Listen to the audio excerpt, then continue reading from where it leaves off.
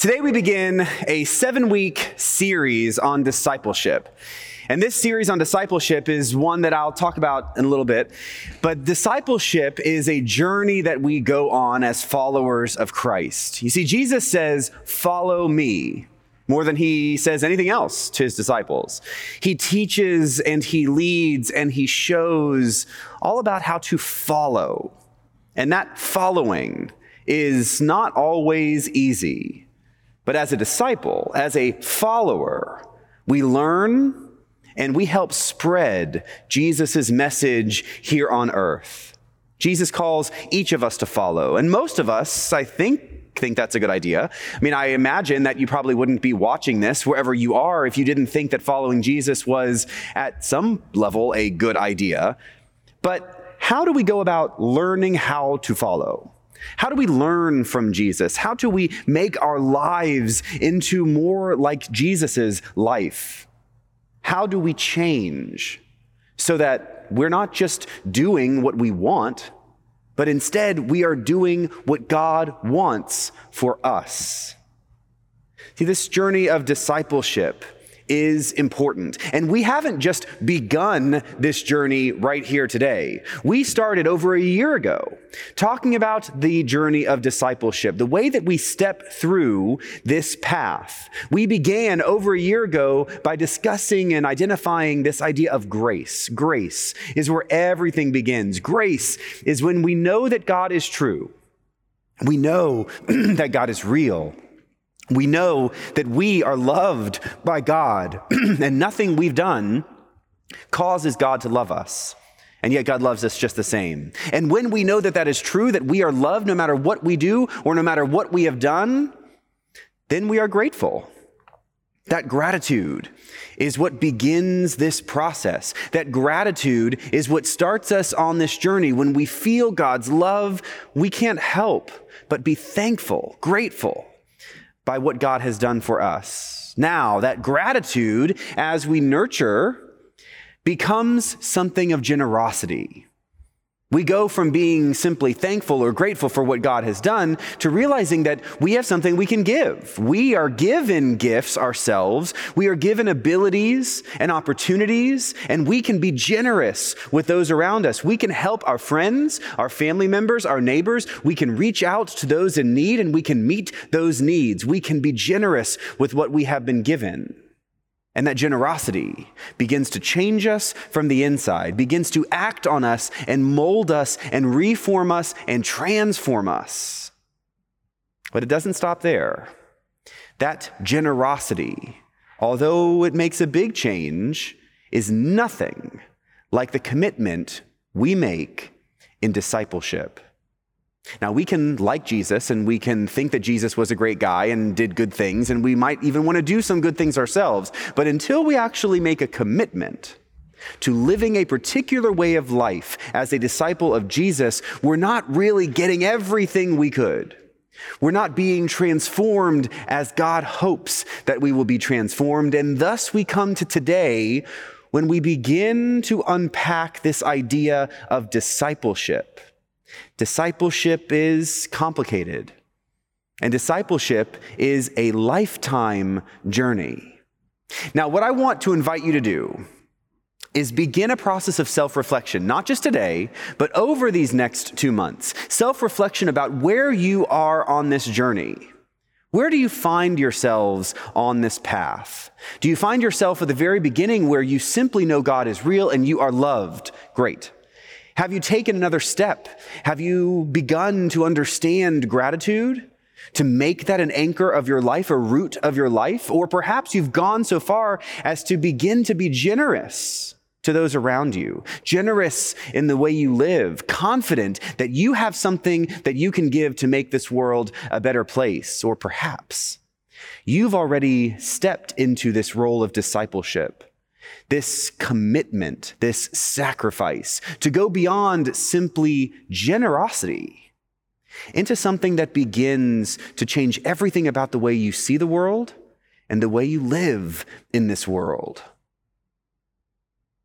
Now, as I was thinking about this journey of discipleship, this path that we are called to be on, I began to think about maps. I love maps. And I used to, as a kid, use paper maps. Remember those? Before we had screens, we actually had physical maps.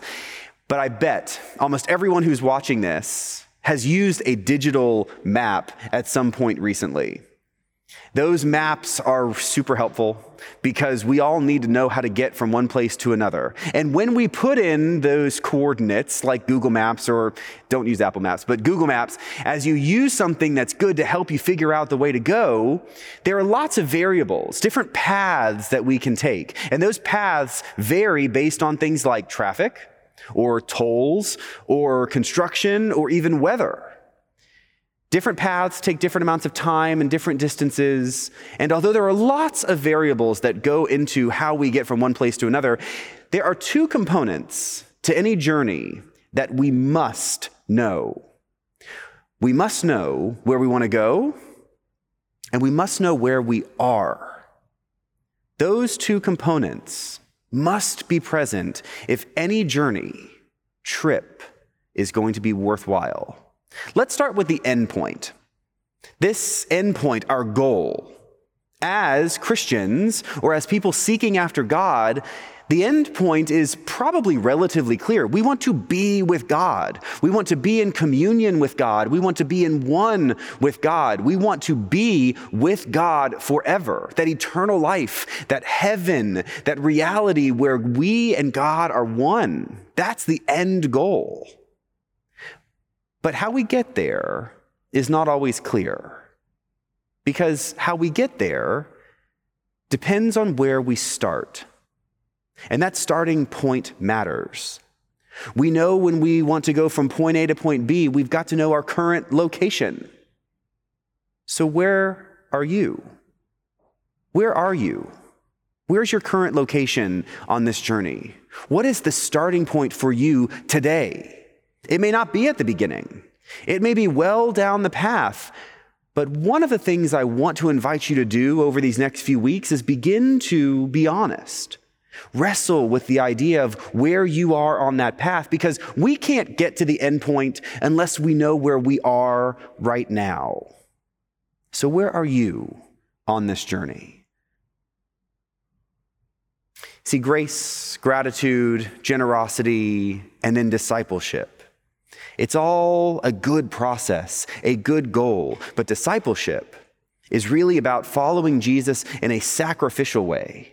And we begin to take a step toward discipleship when we realize that we actually need Jesus. We don't just like Jesus. We need Jesus in a very, very tangible way.